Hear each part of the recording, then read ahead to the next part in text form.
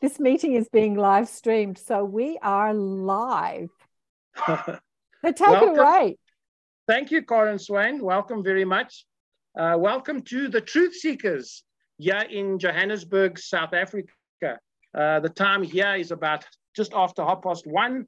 And thanks for staying up so late in Australia. I believe it's about nine-ish over there. But we are so privileged to have you, Karen Swain. We are very appreciative here in South Africa for being live with us. We are really blessed. And I hope that we're going to have you on again sometime in the future. Before we begin, yes. I'm just going to say, I feel blessed. I feel so honored to talk to South Africa. I've never spoken to a group in South Africa, and it's so wonderful to be speaking to South Africa. It's because I speak to Canada and Europe and the United States and even Asia and New Zealand, but never have I spoken to South Africa as a group. As I say, I've had South Africans on the show and I've been interviewed by people in South Africa, but never spoken to a group. So it's an honor to speak to you all. Yes. No, thanks so much. Don't forget us here in South Africa. We are going through a tremendous crisis at the moment with an energy crisis, and we are in what's called load shedding. They cut our power off every now and then. So that is a bit of a negative for South Africa at the moment. But before we begin, let's find out who Karen Swain is. Who is Karen Swain? Well, she is a spiritual guide. She is a radio host. She's an author of a few books. She's an inspirational speaker. She's a filmmaker and a difference maker. I like that one. Her official title is a teacher of deliberate creation. A teacher of deliberate creation. And if you don't know what that means, then you can ask Karen Swain what that means. Karen is involved in enlightening people from around the globe about the power of one's thoughts, beliefs, and how to live in alignment with your emotional guidance system. Educating you about how the law of attraction is shaping your life. Karen is one of Australia's foremost thought leaders and change agents, showing you the way to a happier, healthier life. Through personal sessions, she does personal sessions, through workshops, through seminars. I don't know how one person can do all this, but wow. And I can even say wow backwards. Wow. Festival movies and media. And if you want to get hold of Karen Swain, you can get hold of her she's got a beautiful website that she designed herself with Elementor on WordPress, and that is www.karenswain.com. P.S. I can say Karen loves people and has an inquisitive mind. I've been listening to some of her YouTubes and been reading about her bios, and she is definitely a person who gives herself. She's got such a beautiful heart. She gives herself to others. These are my words. I put this together, not GPT. Best bio I've ever had. A lighthouse that shines on all the good and positive in the world. Right? Karen is a lighthouse that shines on all that is good and positive in the world. Karen's overhanging purpose, so all-encompassing purpose in life is to raise the consciousness of the planet. And believe you me, she's doing a very good job of that. She's written a few books. The one that she spoke about, that I heard about, is Return to Love. Return to Love. It's a book that teaches you that no one really dies. No one really dies. And we return to that place from which we came from. A place of extreme love and a place of positive energy. That's where we're going to when we move on from this biological body. When you die, you go to a place that you come from a place of pure positive energy, unconditional love and happiness. And what's so wonderful about her website, on the homepage, she's got a drop down of faces, beautiful people, beautiful, beautiful people. It makes you realize just how special and invaluable people are. People are precious, and we must always keep that in mind. And what I noticed is one of the little pictures is our story of Elizabeth Clara from the Drakensberg, who visited a planet near Alpha Centauri. Yeah, what else can I say? Can you say something to us about your books and this idea that we never die? Oh, darling one, that's the best bio I've ever had read. Absolutely, because I met Ian, sent me an email, I don't know, a few weeks ago, a couple of months ago. And I said, how did you find me? And you said, through the Elizabeth Clara story. And I just love that story. And I hope and pray that somebody in Hollywood with lots of money makes a movie of that book. It would just be the best movie. It has so many elements to that. You know, it's got history. It's got the beautiful backdrop of the Drakensberg Mountains and the Zulu nation and the war. I think, you know, it goes into when she was in the war and a pilot in the war, and it's got intrigue. And then, of course, it's got the off-world component where she's taken to another planet by a highly evolved civilization, and she's taught over there. And oh my God, it's got everything you could want. I could want in a movie. And I really hope and pray that one day someone makes a movie about that story. But yeah, the books, death. Well, years ago, I was stressing about how I was going to serve humanity. And I asked my guides, what is the thing that causes the most pain on earth? And they said, humans' understanding of death is the thing that causes the most pain on earth. And I said, yeah, it does. We get so upset about this death thing, don't we? And I said, well, I need to address that. If I'm here to help the world, then I need to address that. And then not too soon after that, I was sort of stressing about how I would address that. Do I make a documentary? What do I do? And I'm sure that a lot of difference makers who feel like they're here to make a difference feel the same. Like, what do I do? How do I make a difference in the world? And my guide said to me, oh, stop stressing. Just write something down. Just start, you know, stop trying to make a Hollywood movie and try and, you know, get millions of dollars. Just start, just write something down. And I said, well, what will I write about? And they said, write what you know. And I said, well, I know about death because Mum died when I was 15, 16. You know, I was with her during her cancer journey and I watched her fade away. And I had so many questions at that time, like what makes someone sick? What can we do to not get sick? And then she dies. I'm like, where do you go when you die? And I didn't understand any of this stuff that I talk about today. And so she kept coming to me in my dreams, telling me she wasn't dead, like just repeatedly. And I didn't understand it as a young girl. I just thought I was having these dreams or these nightmares about Mum, because in the dream, I'm in an astral world. I'm in another place. It's in the dream, I don't know I'm dreaming. In the dream, I think that I'm alive, I'm living.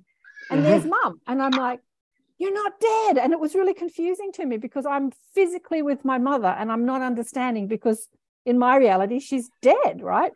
Anyway, so I had to sort all that out. And then I had one of my best friends was born in the 60s under the thalidomide. I don't know if people will, generation, remember the thalidomide debacle in the 60s, where pregnant women were given a drug called thalidomide for morning sickness. And hundreds, I think maybe thousands of babies were born across the world deformed. Well, my best friend was one of them. And she died when she was 40. I had another best friend kill herself. You know, I just had so many people in my life leave this world, young and old, and all of them came back and they gave me a message. All of them said the same thing to me. They said, we didn't die. There's no such thing as death. You don't die. And so when I was stressing about what I should write, my guide said to me, write what you know. And I said, well, I know about death. And because I've been given this message so many times from all my dead friends that you don't die. The one that died of thalidomide, you know, complications of thalidomide, she actually had a brain tumor, was the thing that took her out. The doctors said from the moment she was born that she was not going to live very long, and she managed to live to 40. And I was again in an astral world while I was talking to her, not realizing that I was asleep on earth, thinking that I was awake and alive. And then I looked at her and I said, hang on, aren't you dead? You're dead. I can't be talking to you. You're dead. And she's like, no, I'm not dead. And I'm like, yeah, you're dead. And we had this argument. It was like a comedy act. And I'm going, I'm sure you're dead. I went to your funeral. I sat next to your sister and I cried. I know you're dead. And we're arguing. She said, I'm not dead. I'm saying, yes, you're dead. I'm not dead. So I had this message given to me by my dead friends. I'm not dead. We're not dead. Just get over the death thing. And so we talk about death a lot on my show. I've just had somebody on the show this week, actually, a beautiful woman called Pamela, whose husband transitioned about 2 years ago. He was 83, and they were both working psychics and mediums. And he said to her from the other side, right, we had this soul contract that I would transition, you would stay on earth, and we would continue this work, me on this side, you on that side, and we would share what we understand about there being no death and continue our relationship from this two different perspectives. So yeah, it's an important thing to talk about, that there is no death. There is just this experience and then other experiences, including extraterrestrial experiences. So the first book was about my experience with my friends. And then I asked a couple of other people, and I put a few stories of other people. One guy had an NDE, and he said that the music was what took him home. He'd heard beautiful music. Another girlfriend of mine said that she was woken up in the middle of the night here in Sydney, when her brother transitioned. He was in Germany, and he woke her up to show her what death felt like. And she said that she felt like someone was dragging a cloth over her body, and when it lifted off her body, she felt completely free of all stress and all worry and all fear and all pain. Wow. And her brother said, this is what it feels like to be dead. This is what it feels like. So there's a couple of stories in Return to Love about that. But the message of that book is not that we return to love, we come from love, we return to love. The message in that book is that we don't have to die to return to love. Love and that no pain and no stress and no fear can be an experience while we're still physically incarnated in our body. Exactly. Yeah. Mm-hmm. So the two books that I did a review on was Awakened by Death is a title of one of your books. And of course, the one you've just been speaking about, Return to Love. So these books are available on Amazon and other places. Please support Karen and go and buy those books. They are wonderful books to read. Thank you, Ian. Also, you mentioned on your podcast with that other gentleman the fact that one of the first books you ever read was Shirley MacLaine's book, Dancing in the Light, something like that, Dancing in the Light. We love Shirley MacLaine here in South Africa. In fact, one of our members, who's now in Cape Town, her name is Maureen. She is the living image of Shirley MacLaine. Really? Yes.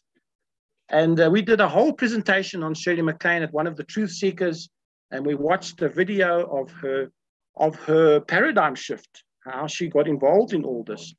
So I don't know if she's still alive. I don't know if she's passed on now. Shirley MacLaine. Is still alive. She is still alive. She's in her 80s. Oh, wow. She is still alive. Not for much longer, I feel. I feel her wanting to return home, but she is still alive thus far. Yeah, okay. Yeah. I have but she's a grand old lady, eh? She's so grand, really. Amazing. And, a lot of what we know today and the New Age movement has a lot to contribute and owe to Shirley MacLaine for starting the ball rolling, I think. Yeah. Absolutely. She was an unbelievable way shower and somebody that took the flack. I mean, everybody knows that's involved in these conversations, that you're going to bump up against people that tell you you're crazy, that tell you that, that you're woo-woo, you're crazy, you've lost your marbles. Well, when you're a Hollywood actress and in the limelight and talking about aliens or ETs or, leaving your body and meditation and spirit guides, she copped that sort of resistance from the mainstream narrative and the mainstream world. So she sort of took all the hits before we came along, to say, we believe that too. And just an amazing way shower, an amazing way shower. Mm-hmm. I remember one thing that really sticks out to me about Shirley MacLaine and what she said was regarding the atom bomb. Right. When the atom bomb went off, the destruction was not only limited to the 3D realm, right, but it had a chain reaction into the other dimensions. Absolutely. And for that reason, the extraterrestrials and the UFOs are very interested and very concerned with our discovery of the atom bomb and being able to make these type of bombs. In fact, I've seen videos where extraterrestrials are involved in actually turning silos off and turning these missiles off. So that's very interesting. You know, the damage we do to the environment echoes into the other dimensions as well.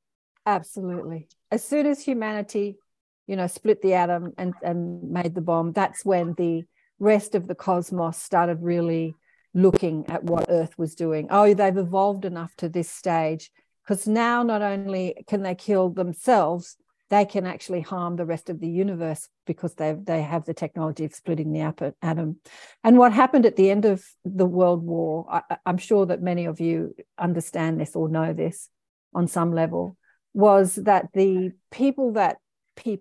Star Nation ambassadors and beings that have been overseeing the evolution of the consciousness on Earth and the people that exist on Earth for millions of years had sent volunteers, way showers, volunteers, star seeds, wanderers to Earth, because humanity had reached a stage of technology where now they could blow up the planet, but they could also affect the rest of the cosmos. And so thousands and thousands and thousands of babies were born after the Second World War who were light workers, who were here to affect change. And that is continuing. And I'm sure many of you know about the work of Dolores Cannon and the 3 waves of volunteers. Well, there's a woman that I've had on my show a couple of times called Susie Hansen, who's a New Zealand woman who is in her late 60s, I think, mid to late 60s, who is a star being here on Earth. And she, as a child, was given the 3 waves of volunteers in a much more detail than Dolores got from her hypnotic clients, talking about the star beings volunteering, being here on Earth to affect the shift in human consciousness and try and up human consciousness, because our technology, we were talking about with Nigel and you before, we're talking about the explosion of technology that's happening on the planet right now. But that explosion of technology that happened during the war with the bomb and splitting the atom, so millions and millions of light workers and difference makers and star seeds have been born onto the planet since that time to help the shift in human consciousness, so that we can use the technology that we've developed in a more positive way and not in a destructive way. And that's what you're all doing here, all of you. Because think about the people that were born after the war. When I was a young girl in my 30s, I was facilitating a group called the Academy of Light, and everybody was older than me. These were the people that were born, after the war in the 40s and 50s. And many of them have passed on now, because that was like 25 years ago.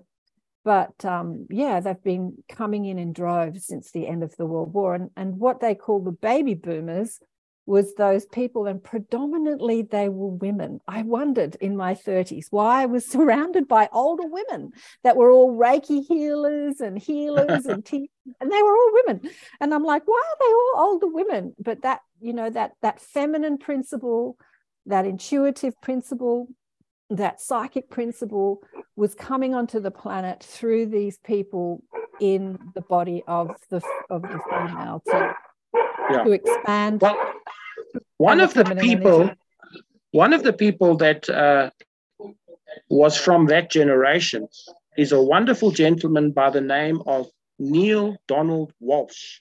Yeah. And he wrote 2 or 3 books. Conversations with God.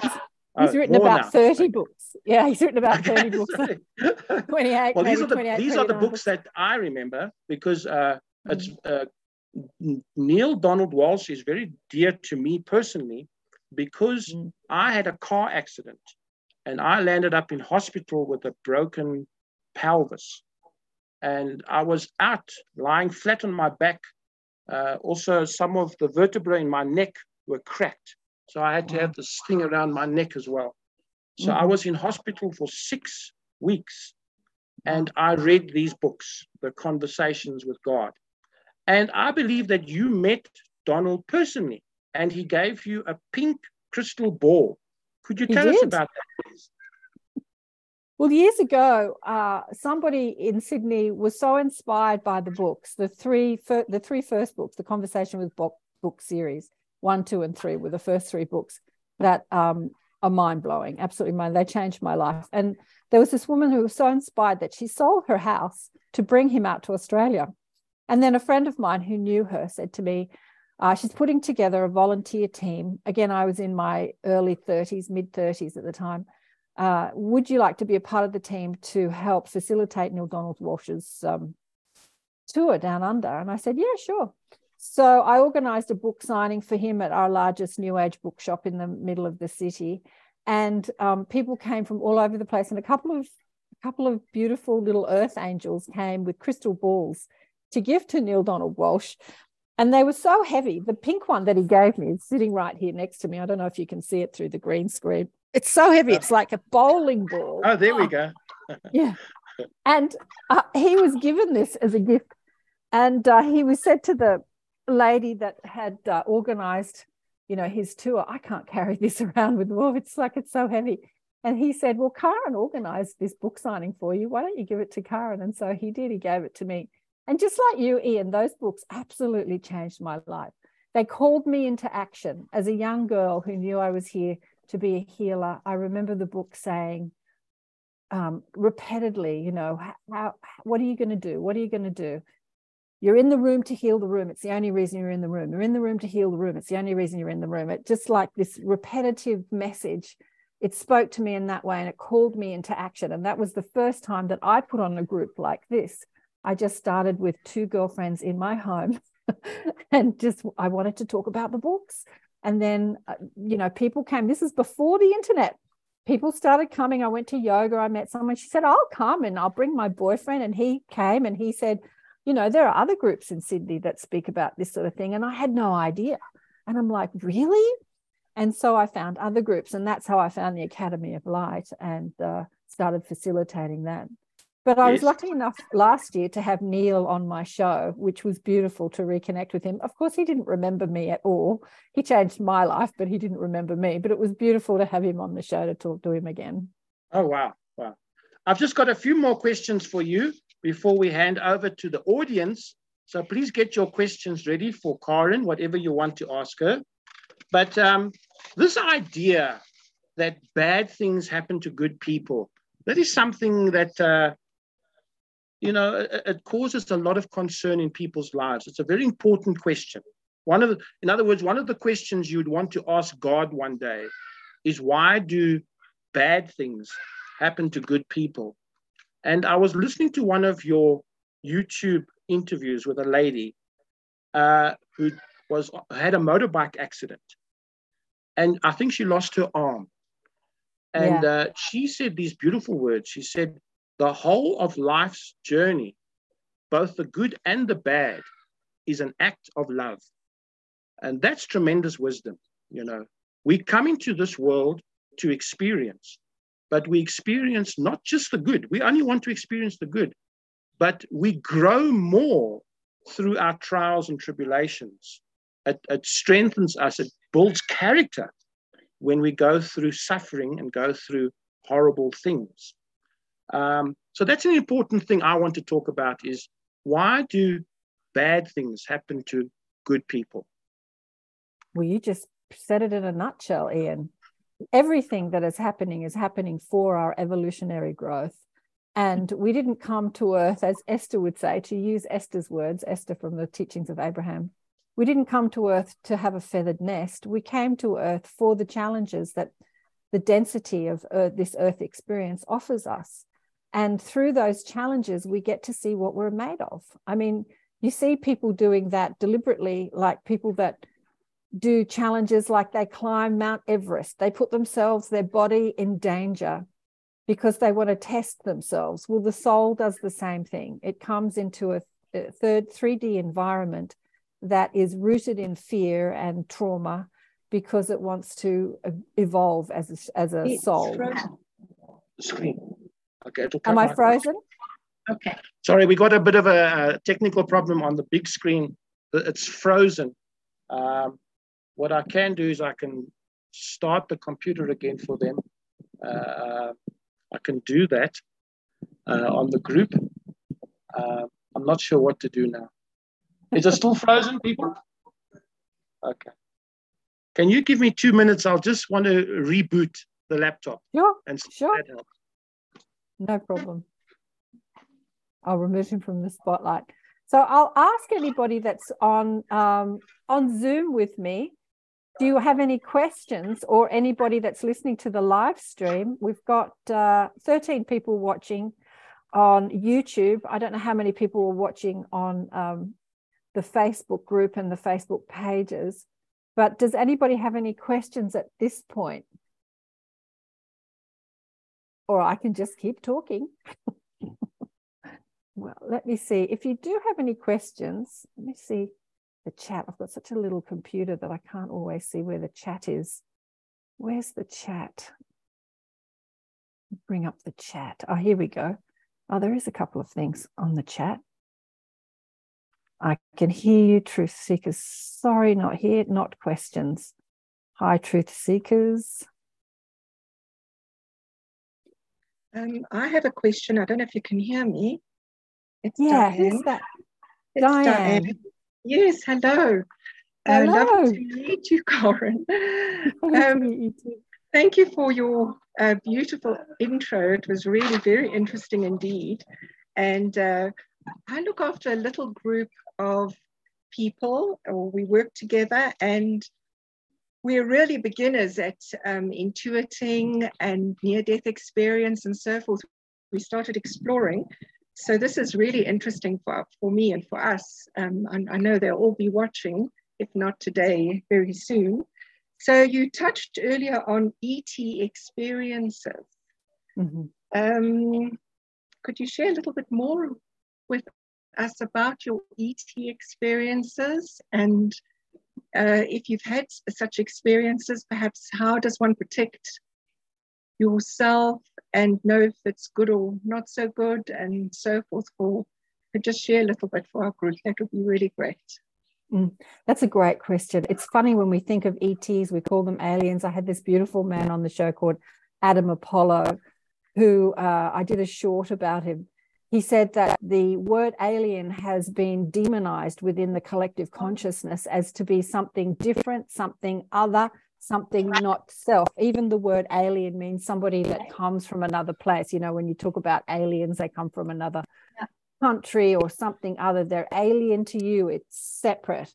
But everything that you experience in this life happens because of your vibrational resonance, and like attracts like. And it's the same when you're contacting consciousnesses from other worlds or other dimensions. So if you have an intention, like I said, many of the wanderers and difference makers or starseeds came to Earth after the war, and they were the first wave of volunteers that were the healers, and Reiki exploded, and the psychics and the mediums. And of course, within the collective mind, intuitive ability or psychic ability has exploded. They've got television shows all over our networks, you know, talking to the dead, or detectives, you know, talking to the dead to find dead bodies. It's like in the collective, psychic abilities is exploding. Many of them are beings or souls that have incarnated into other worlds and other dimensions and other planets that had a different, or that have a different status quo mode of operating, a different frequency to this world. Planet Earth is a third dimensional world, and we're shifting to a fourth and fifth dimensional experience, which means we're becoming more psychic and more unified, because in the third dimension, separation and fear have been the dominant energies. And so many wanderers or starseeds or light workers or light weavers have spent time in other worlds where it's been more unified, and they've operated differently, like with telepathy, and their intuitive abilities is just the normal way of operating. They've come to expand those abilities and the consciousness around those abilities here on Earth. So when you are vibrating in a way that is more unified and more loving and peaceful, and then you reach out into the cosmos or into different dimensions to connect with either spirit guides or dead relatives or extraterrestrial consciousness, you attract through your, well, first of all, through your soul agreement, but also through your vibrational resonance. And really, planet Earth, being a new evolutionary world, has been protected from other civilizations that would want to dominate because of our consciousness, like we're preschool in our consciousness, if you like, which is interesting because we are preschool in our understanding of who we are as multidimensional beings or conscious beings. It's actually one of the hardest worlds to incarnate into. So even though the consciousness is preschool, in order to incarnate on Earth, you have to be quite an advanced soul because it's a difficult place to come to. And so you have to be quite an evolved soul to come here in the first place, which is interesting, isn't it? Because it's like a dichotomy. So many souls that are here on Earth have come from different worlds and different planets, and they bring their knowledge and their remembering and their consciousness with them to help consciousness evolve here on Earth. So I'm connected to a group that I call the mob, very irreverently. I call them the mob, my spirit guides, or I gave them a prettier name when I was a bit younger and called them blissful beings. And they are like a social memory complex or a stream of consciousness comprising of spiritual teachers and masters who have been incarnated on Earth, but also comprising of spiritual teachers and masters who are overseeing this world, who we would see them as ETs or aliens or extraterrestrial life or our Star Nation brothers and sisters, because this world was created by them and has been fathered and mothered by them since it began. And so there is a group of consciousness that live on other worlds or in different existences that are overseeing the evolutionary process of Earth. And they're kind of like our mothers, their father and mother. In ancient times, like in the Hindu scriptures, we called them gods, but they were just highly evolved extraterrestrial life in form, in some sort of form, be it human form or humanoid form or energy form, that were overseeing the humans that were evolving, their education, their consciousness, even their body. The DNA has been tweaked since we were created. When I say we, not we as the consciousness, but since our bodies were created, it has been tweaked through the consciousness of highly evolved civilizations overseeing this world. And so my job here on Earth, I've been told by my mob, is that I sit on councils in different dimensions that oversee the difference makers or the star seeds who come to Earth, who are very enthusiastic about being here. And they say, sure, I'm going to go down there and be a part of the shift of the human consciousness on planet Earth. Because in the cosmos, it's like the best TV show in the cosmos at the moment, because we're moving from one yuga or one time or one dimension into another. There are many consciousnesses throughout the cosmos watching what we are doing. Sorry. Apologize. And so many people come here with a very enthusiastic idea that they're going to, crack planet Earth and being human, no problems. And then they come here and they have to deal with all that it is to be human, including our physical structure, but mostly our mental and emotional. And they get to experience negative emotion and depression, and they've never experienced this in their worlds. And they're like, what was I thinking? I had one beautiful lady on the show who talked about this. She was abducted quite regularly when she was young by greys, and she was terrified. She wrote a book called From Fear to Love because her experience was terrifying. And then she realized that they were not there to hurt her, that they were actually very benevolent beings. And then she realized she was one of them. And she said that she had this memory of her planning. Let me see if I can mute. Who can I mute that's got that sound there? Of her planning her life. And she planned her life as a grey, as not one of the short ones, but one of the taller ones, as one of the volunteers who said that she was going to come here to add to the consciousness of Earth. And she was going through the smorgasbord of what it is to be human. And she was like piling it on her plate, so to speak. You know, death, divorce, disease, all the Ds, you know, drama. And her guide, who was also an extraterrestrial, said to her, "Are you sure you want to put all that on your plate?" And she said, "Yes, for sure. It'll be easy, no problem." And of course, when she came into the body and she went through all these things that she agreed to do, she was like, "What was I thinking?"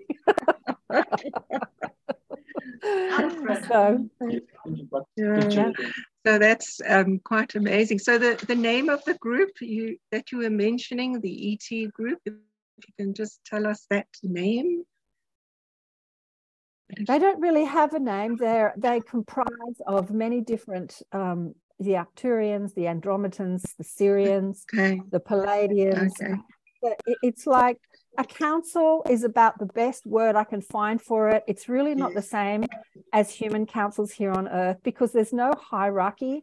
There is just beings that come together with their expertise in order to do a job. I guess that's like a council. I used to work in the film industry. It's the same. But on Earth, we kind of we put people in hierarchy. Even in Parliament, we do this with our Parliament. You know, we've got the head, or the kings and the queens and the presidents and the prime ministers, and then the cabinets, and then the schleppers. But in unity consciousness, there's no schleppers and there's no kings and queens. Hierarchy doesn't exist. So it would be like a council, and they come from all over the cosmos, and they all bring with them their expertise. And so they said to me that my part of the council is to oversee the light workers that have come to the volunteers, because so many of them come into this Earth experience and they don the ego and the forgetfulness, and they get lost. They forget their soul contract, because life on Earth is difficult. And I've been told that millions upon millions upon millions have come here that have done that. I've got family members that have done that. I recognize them, completely obsessed with sci-fi, like they feel connected to the cosmos, but they just got completely lost in what it is to be human, pay the bills, slave to the mortgage, lost in the negative emotions and anger and upset and resentment and hatred and separateness thinking, and you and me. And yes, life on planet Earth is difficult. It takes an evolved soul to be here. Yes, it certainly does. So I'm really grateful. Do you have questions in perhaps a chat? I see there is a chat here. I'm not sure if here we go. Yeah, I see it there, right. Dear Karen, such a privilege to have you around to ask, do you think that some emotional wounds are intended to be a lifelong disability to live with, in the same way that physical disability people have to live with the limitation of their wounds? Can one necessarily overcome all emotional wounds? Yes, we can overcome all emotional wounds, definitely. And it is a choice to hang on to them. Return to love, as I was talking about with Ian, is so for me, and most light workers are the same, or light weavers or starseeds or difference makers or whatever you want to call yourself. They come to help. It's like, I've heard it being called the cleaners, like the cleaners. We're mopping up the density on planet Earth.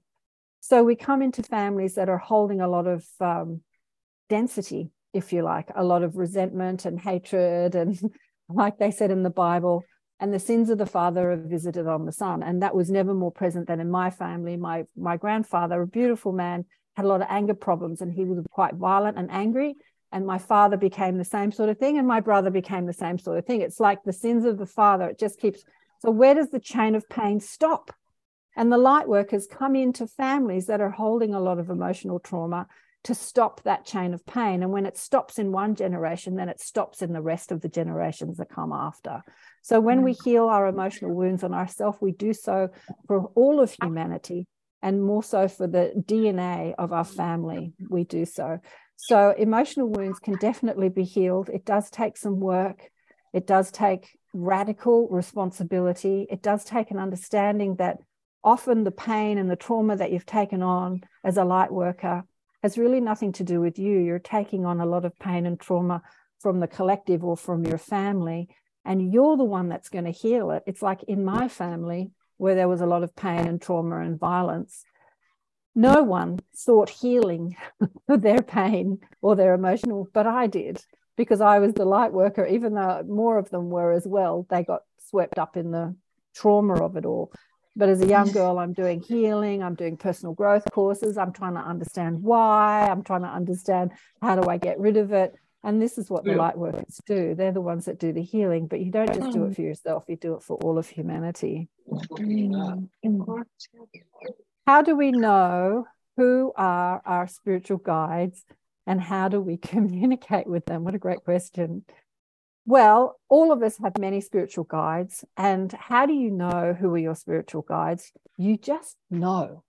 When you say, how do you know? There's no how to it. You know, if you think of somebody that you've known in this lifetime that maybe has crossed over and you feel very close to that person, then they're definitely one of your spiritual guides. It could be a friend or a family member. If you're talking or praying to an archangel, then they are definitely your spiritual guides. It's like whatever you're interested in, whatever turns you on or you're interested in, is what your soul is communicating to you about who you are working with. So for me, for instance, I grew up in a very secular family. There was not a lot of religion in my family.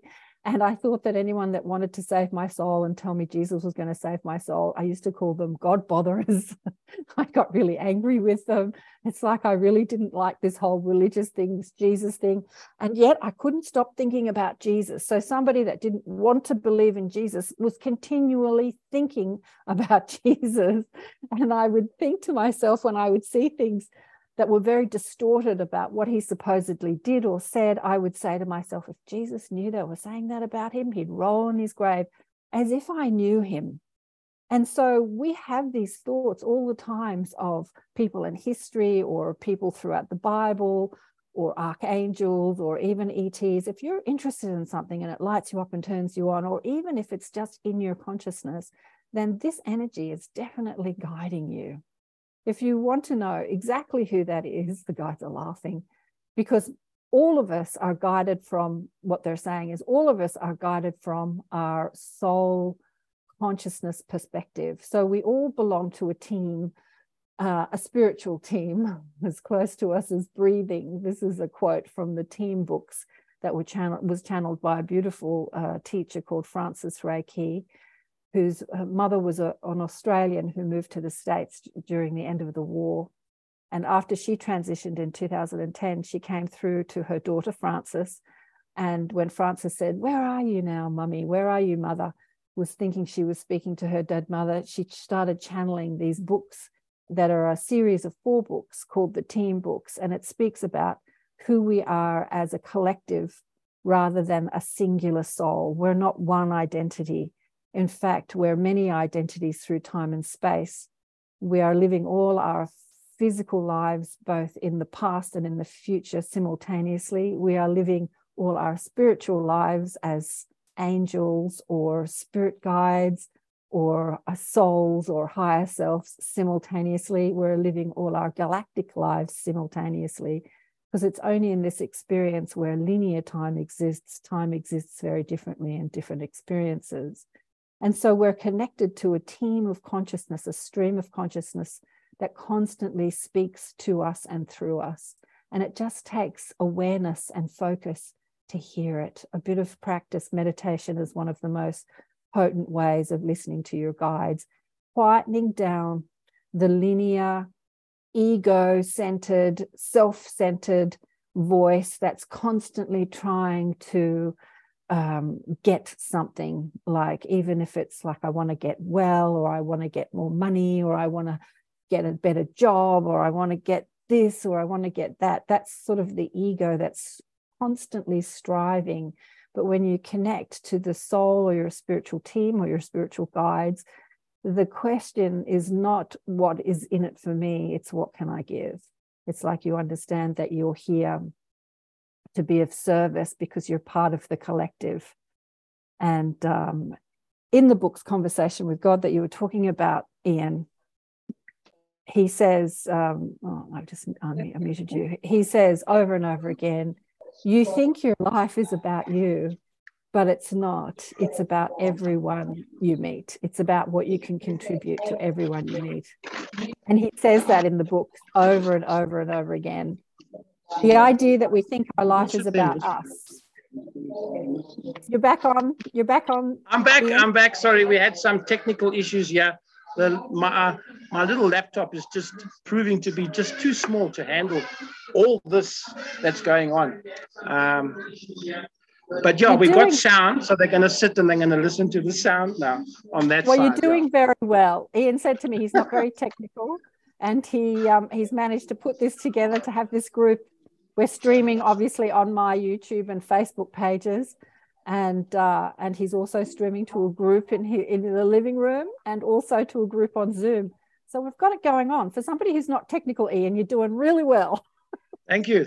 Yeah, every day we're learning. This is the second live YouTube Zoom thing that we're doing at Truth Seekers.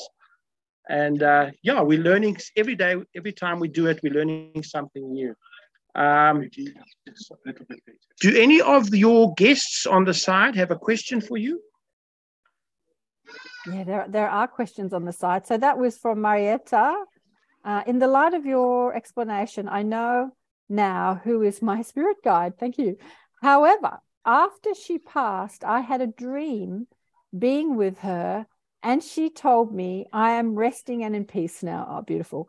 I don't feel like bothering her. Peace with my problems. Is that justified?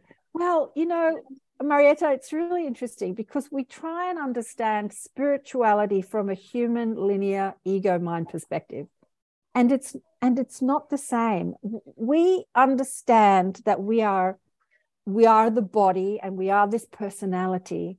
But when we connect to our soul or our higher self or our divine essence or God essence or whatever you want to call it, or spiritual team or stream of consciousness, we understand that we are multifaceted, multidimensional beings. And as I said before, we are living all our lives simultaneously. So the soul is not a singular clump like our physical form is, one person, one personality.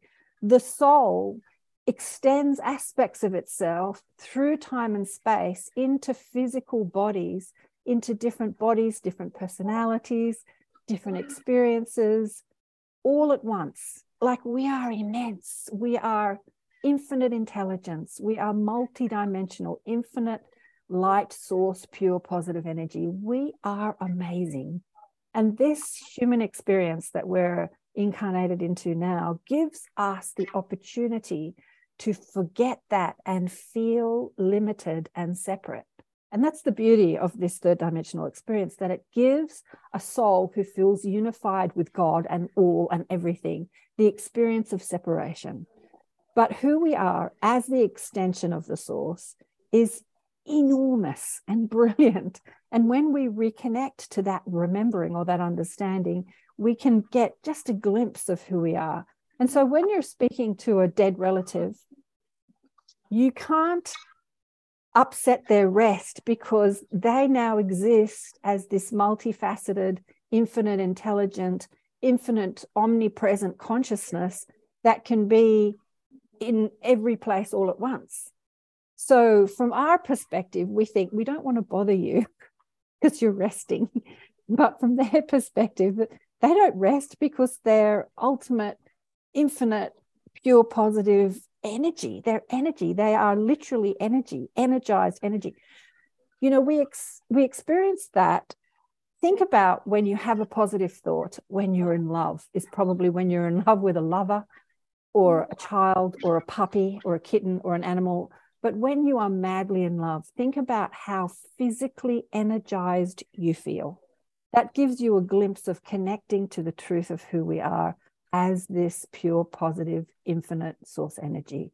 We are energized, we are expansive, we're infinite. I can't say the word infinite enough, but so you can't bother somebody who says they're at peace and they're resting.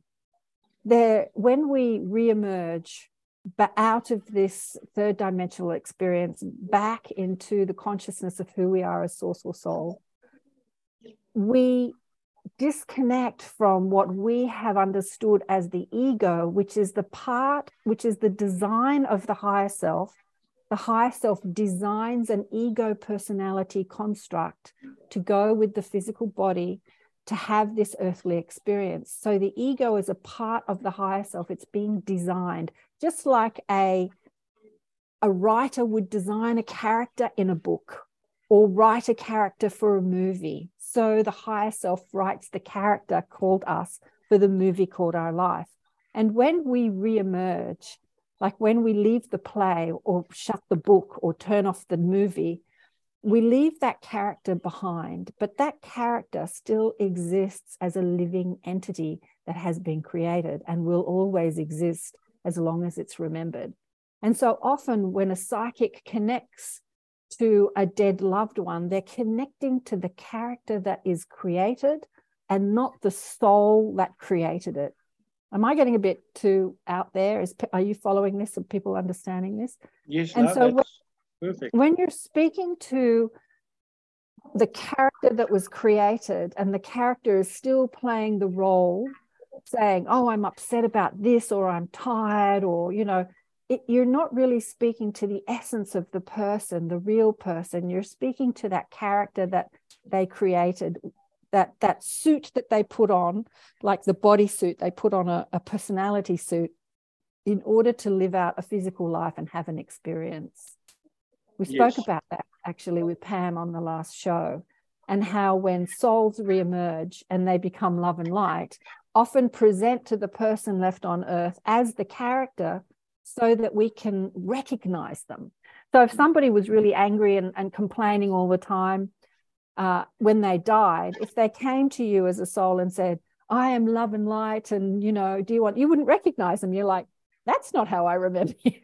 So often we don that character to reconnect to our loved ones still engaged in the play on earth, so that we can connect through that memory of who I remember you to be.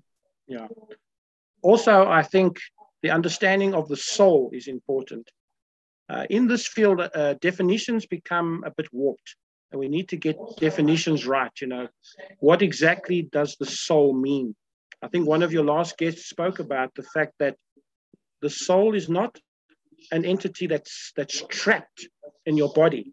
Never. It's not inside the body. The soul is attached to the body, but the soul is far bigger, much wider than the physical body. Can you say something to that? Yeah, the truth is that the soul isn't in the body. We are inside the soul. Like the soul is so enormous that we're actually inside the soul. Like the creation of the body, mind, personality construct is inside the construct that is the soul. Yeah, it's a bit hard to also, wrap our physical mind. A lot of the people in our Truth Seekers group also belong to the Theosophical Society that was started by Madame Blavatsky, I think, just after World War II. Yeah.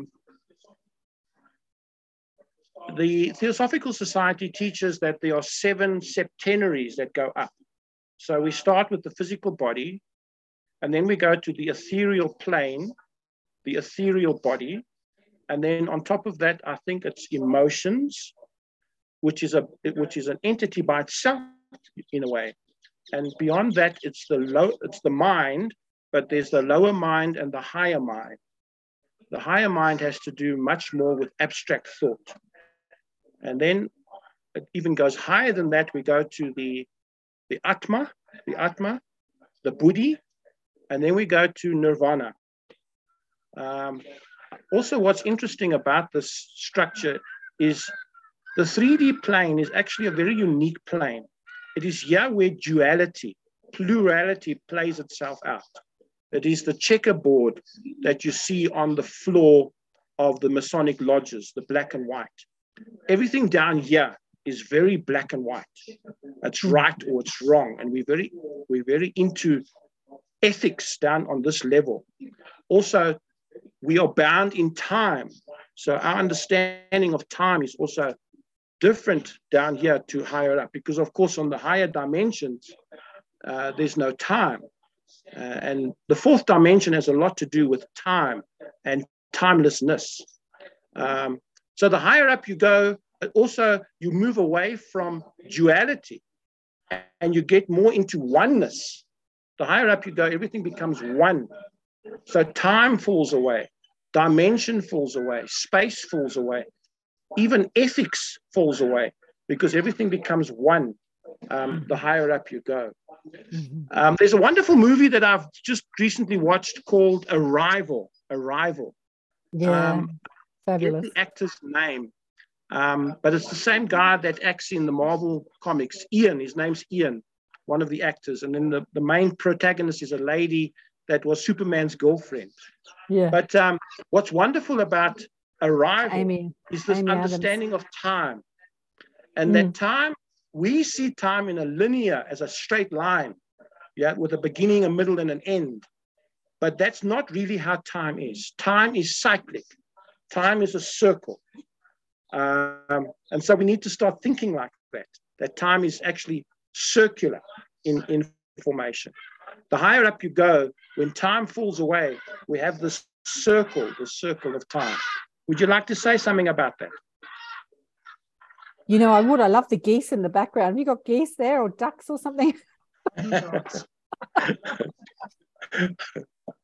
want to say something about the oneness that you were talking about, Ian, because I saw something today actually on Instagram. My daughter sent me an artist, an Australian artist, and he posted on his Instagram page an image of a cell that was a salamander cell splitting from a single cell into a salamander. Do you know what a salamander is? It's like a lizard thing, yeah.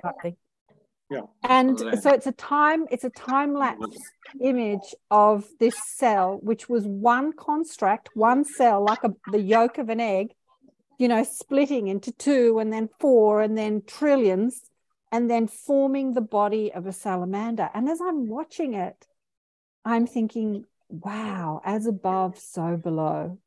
You know, when we think about these levels and the Atma, how the Atma splits itself into trillions of different parts that turn into cosmoses and universes and planets and solar systems and people and trees and rocks, and, you know, how it's just infinitely complex, how it can, the one can split itself into this infinite, multifaceted variety of experience.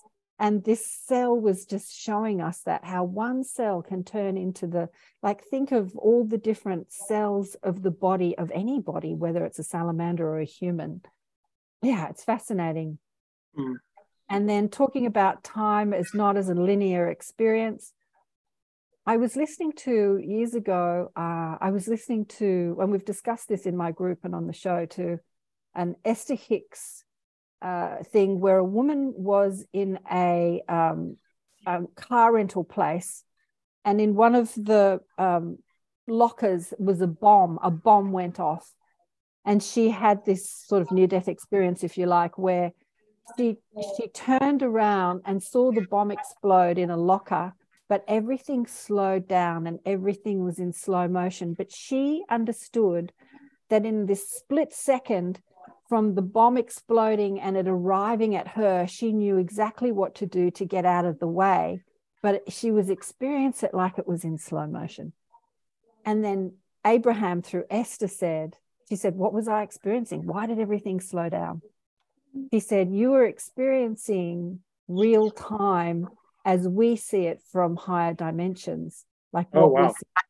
So the third dimension literally is in slow motion when you speed up the frequency, you higher you raise the frequency, you raise your vibe, and you become more attached to different dimensions.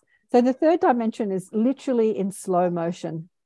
And when you view it from a higher perspective, so this woman, her consciousness in the moment that the bomb exploded was in a higher perspective, viewing that experience in slow motion. I had a client years ago when I was a massage and healer who said the same thing. She was hit on a crossing by a big SUV.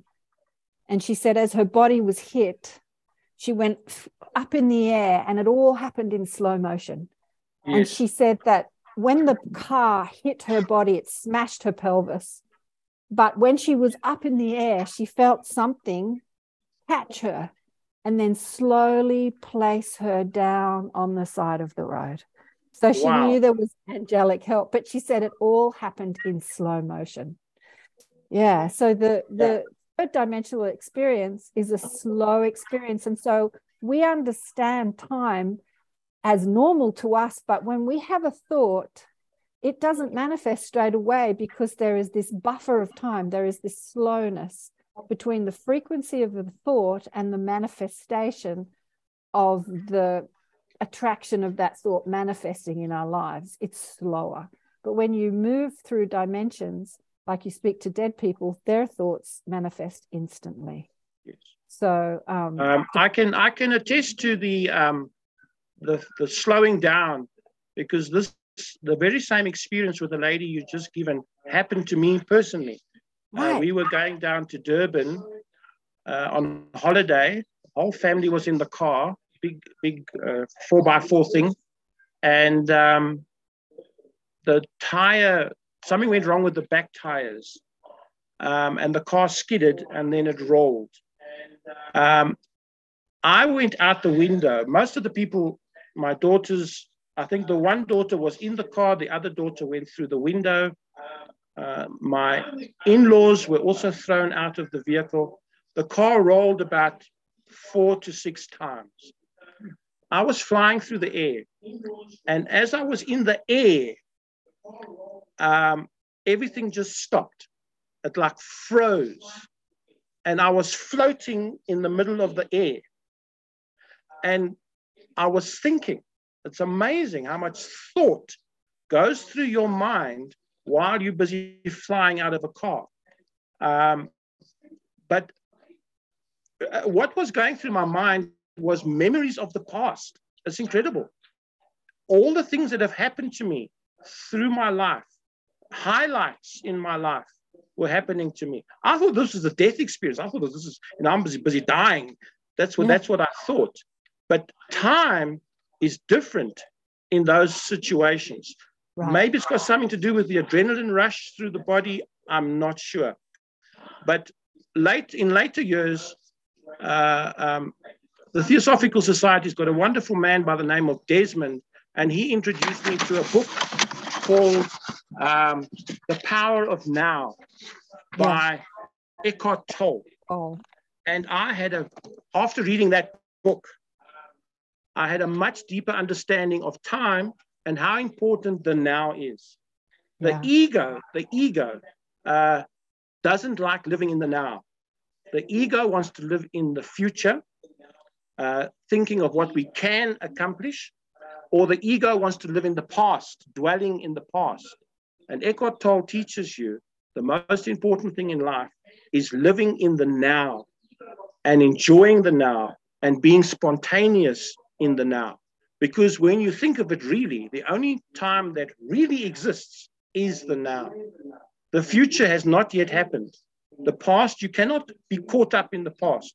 You have to live in the now. And there is such a power that comes from living now in the now.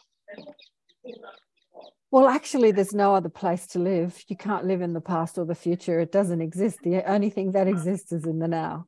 You can dwell on the past or you can imagine the future, but you're doing it now. Yes. Like you're remembering the past, but you're doing it now. Or you can worry about the future, but you're doing it now. Or you can dream about the future, but you're doing it now. So the Seth said in the Seth books, all your power is in the now. So if you're thinking about the past in, I hate the way she spoke to me, I hate what they did to me, oh, you know, and you're in resentment, you're doing it now. And what you're doing now is you're offering a vibration.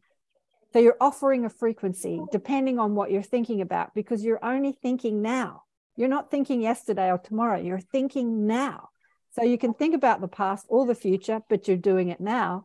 And depending on what you're thinking about the past or the future, you're offering a vibration now, which is determining or attracting or choosing a timeline or an experience or the next experience or attracting the next experience. Yes, yes. So there's nothing wrong with dwelling in the past or imagining the future. There's nothing wrong with that, because you can't be anywhere else but now. But if you dwell on the past, think about, oh, I loved it when I went on a picnic with that person.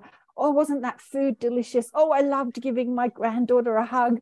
Oh, wasn't it fun? You know, like if you dwell on the past, think about it in a positive vibe.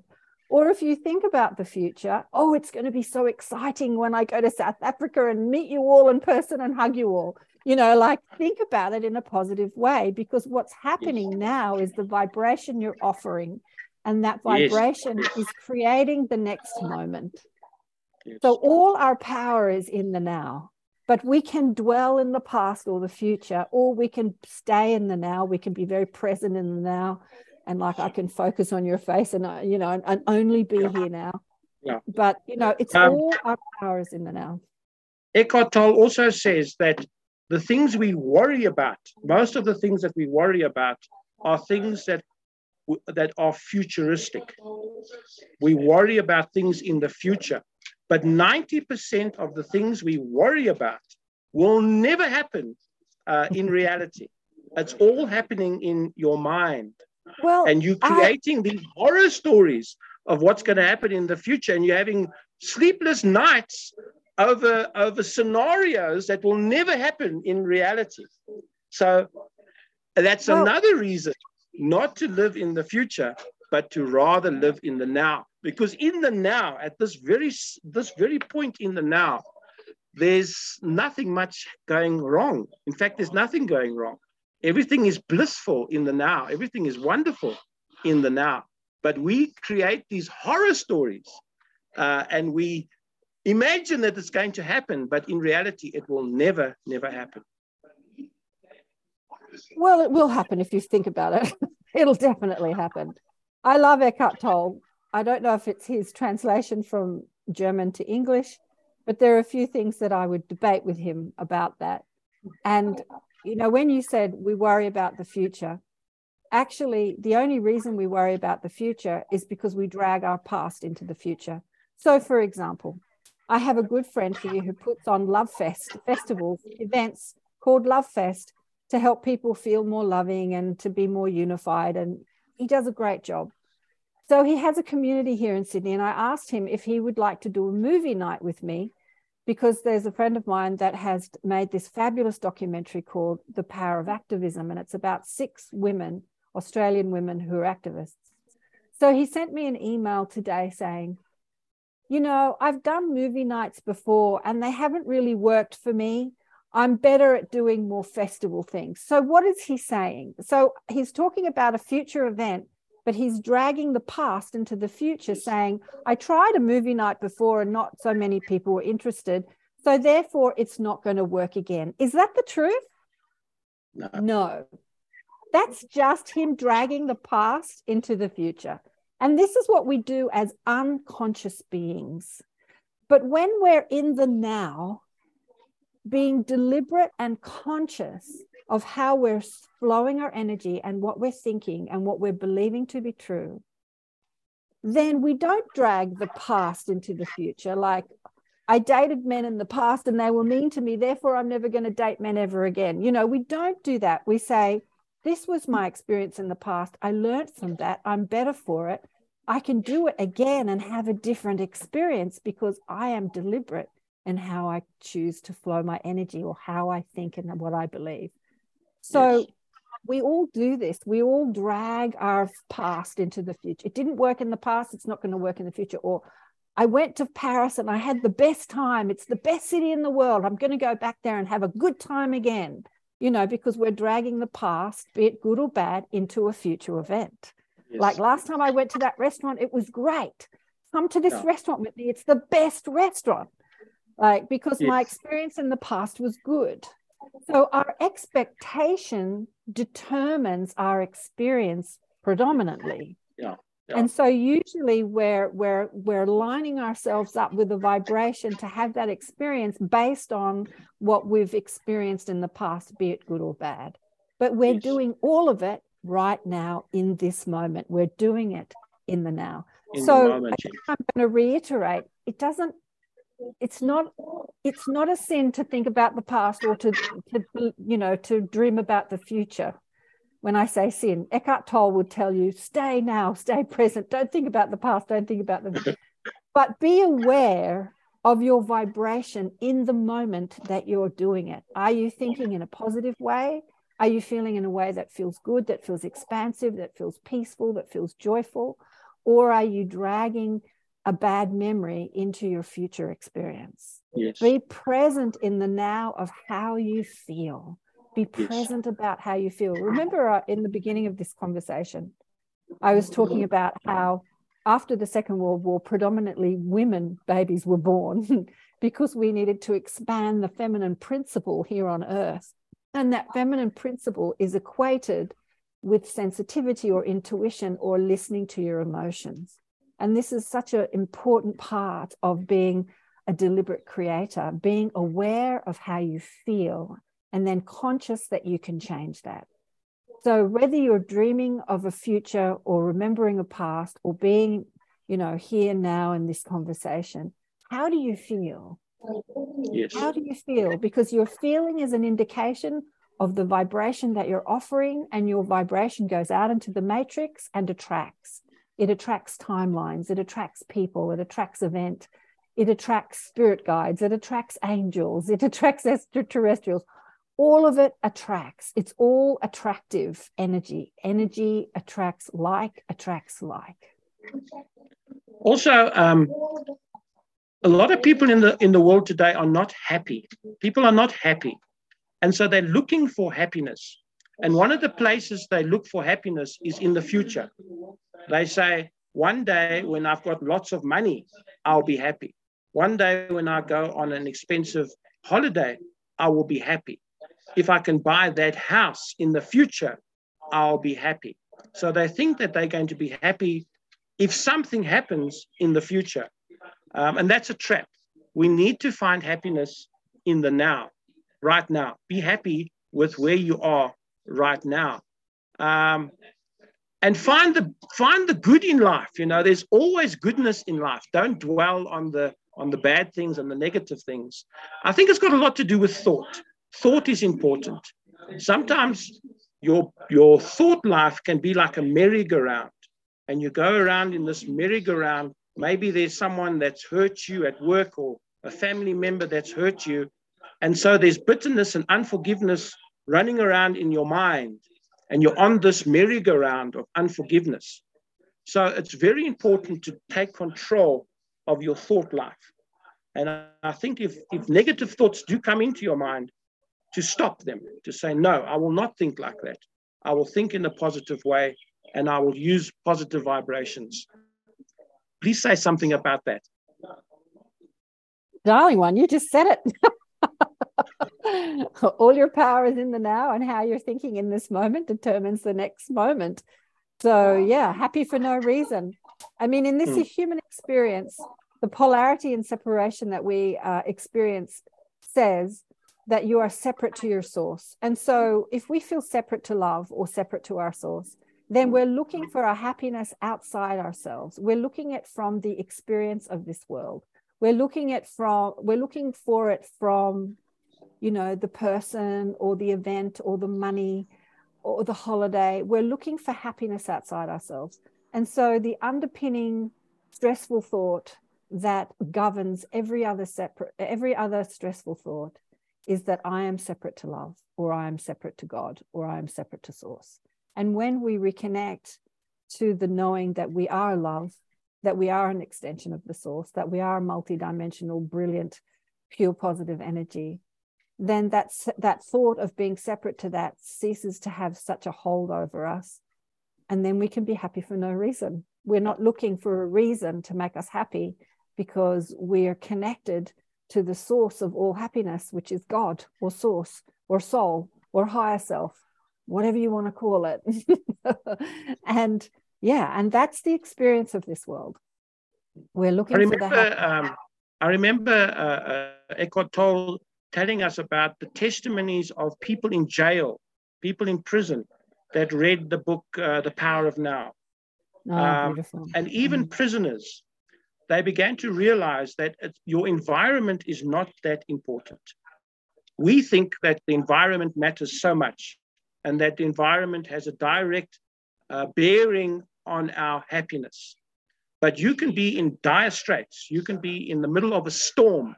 You can be in the middle of a prison and still experience happiness because you're living in the now. You're living in the now. You are, in other words, it's also a thing of acceptance. Accepting the environment that you find yourself in.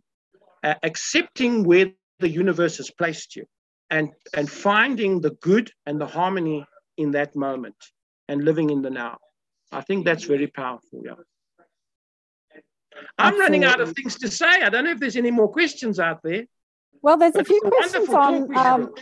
There's a few questions on YouTube. Hi from Israel. Nice to listen to you. How do you receive information from your guides through sound, images, direct knowledge? I think we discussed that previously. Diane is listening. Diane Weatherall. Hi, Diane. So glad to have happened upon this chat. Diane from Pennsylvania. I know she's up early. She's not asking a question. Grandmother is always with me as great support. Caroline says, moment of your presence feeling being. I know there are no questions there. Let's have a look in the chat. Ian, can you see the chat? Yeah, it's quiet on this side. Nothing much happening. Very much enjoying this meeting, and thank you for having me on. Special thanks to the organizers. Yes, thank you, Ian, and to Karen. Unfortunately, she has to go. Many thanks again. Well, there are no questions. Yeah. Do you have any questions, Ian? Me personally, I think I've asked everything. I just love this idea that we mustn't only focus on the good things in our lives. A lot of people were saying that, listening to the YouTube chats, this theme came through a lot, is that we are going to go through bad things in this life. Bad things are going to happen to us. And the problem is we try to avoid them. We avoid you see, I always say that every day, every single day, you are going to face demons. You're going to face monsters in this life. And there's two things you can do. You can either face the demon, face the monster, see yourself as a knight in shining armor with a sword in your hand, a sword of light, and take on that monster. You can either do that or you can run away. But the problem with running away is that you have to come back again and face that same situation again. The universe wants to teach you a lesson. It's desperately trying to teach you something. And facing this monster and dealing with it is what life is all about. Running away, you just come back in a circle back to it. Sorry, yes.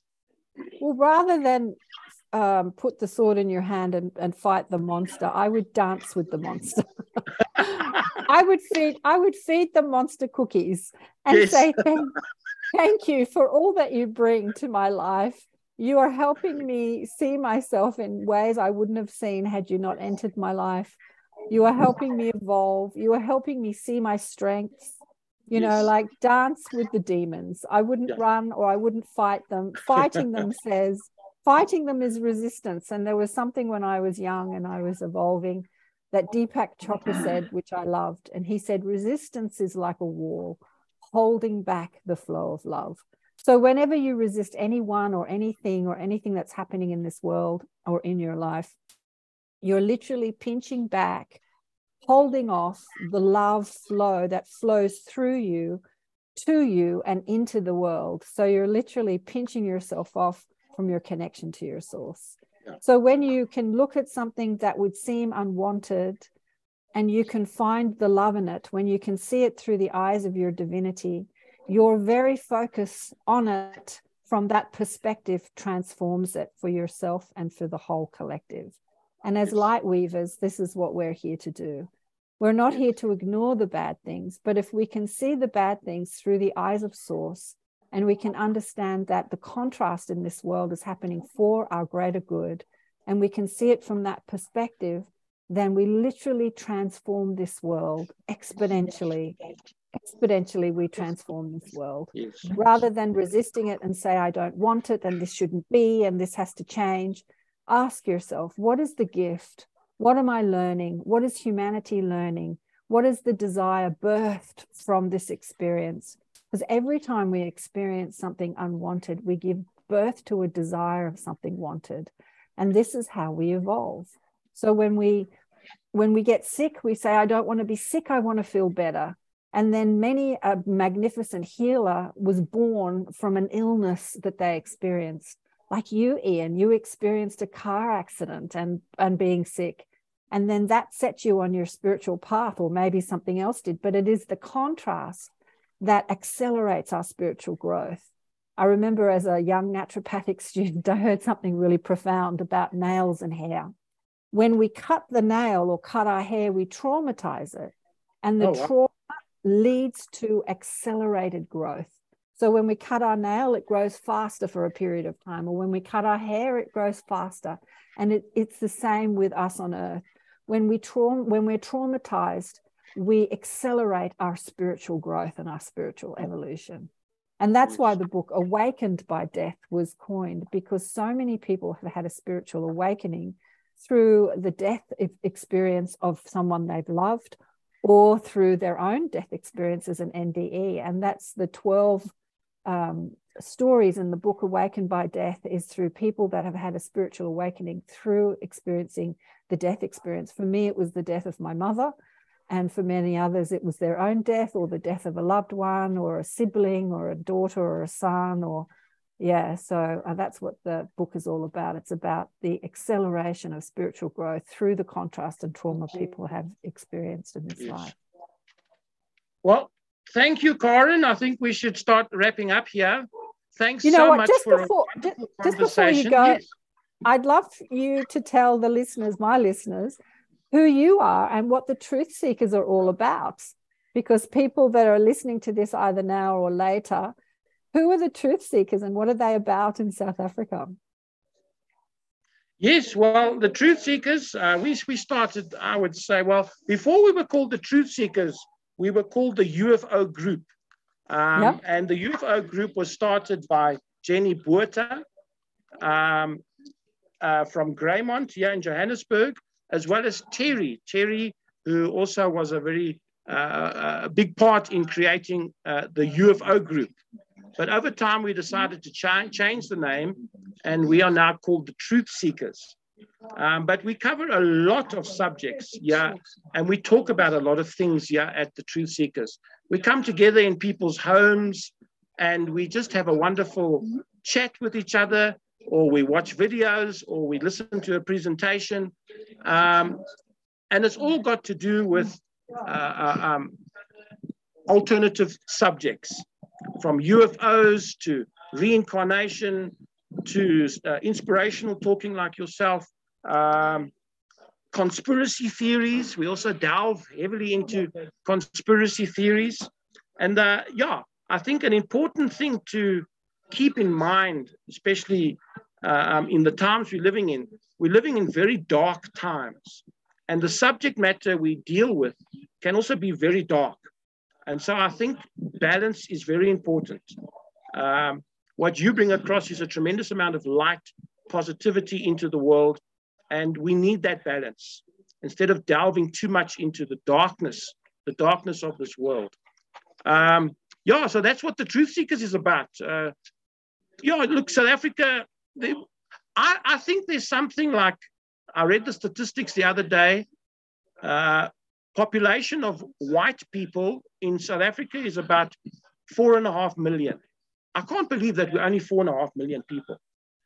And out of that group, I would say about 3 to 4% are interested in esoteric matters. So there's not a large group, if you think of it, in South Africa that are interested in this type of subjects. But yeah, we have a wonderful time. We get together, we meet like-minded people, we network with other groups like the Red Pill. We got the Red Pill group here in South Africa as well. Something Consciousness is another group. So they're all over the place, you know. And like you said, there's lots of groups that you don't even know exist. And I think it's important that we find each other. We find each other and we network. Networking amongst alternative thinkers and people is very important. So that's for Truth Seekers. If you're living in South Africa and or in Johannesburg, please get in contact with us. Our website is truthseekers.joburg, and you can get more information about who we are from the website. Yes, Karen. Fantastic. You said that you're predominantly white. Do you have people that are First Nation or Black? I don't know what do they join your group as well? And then we do have other races that come in. We've got some Hindu, Muslim people. We've got some African folk that come. But I have noticed that alternative way of life is not really, what I want to say is that the African race don't want to delve too deep into that, or maybe they have their own niche, I don't know. But yeah, we should actually reach out more to them. We've had a few African folk coming, but just once or twice, and then we never see them again. Yeah. Yeah, interesting. Well, thank you for having me in your group. It was a pleasure to meet you all on Zoom, and the people that are also in your living room or somebody's living room. and thanks for a couple of people from my group who joined on Zoom. And thanks for everyone that's been watching the live stream. I'll go off the live stream now. Thanks, Ian. Okay, Karen, thanks so much. Bye-bye. We'll definitely see you again. Bye-bye. Bye, and thank you.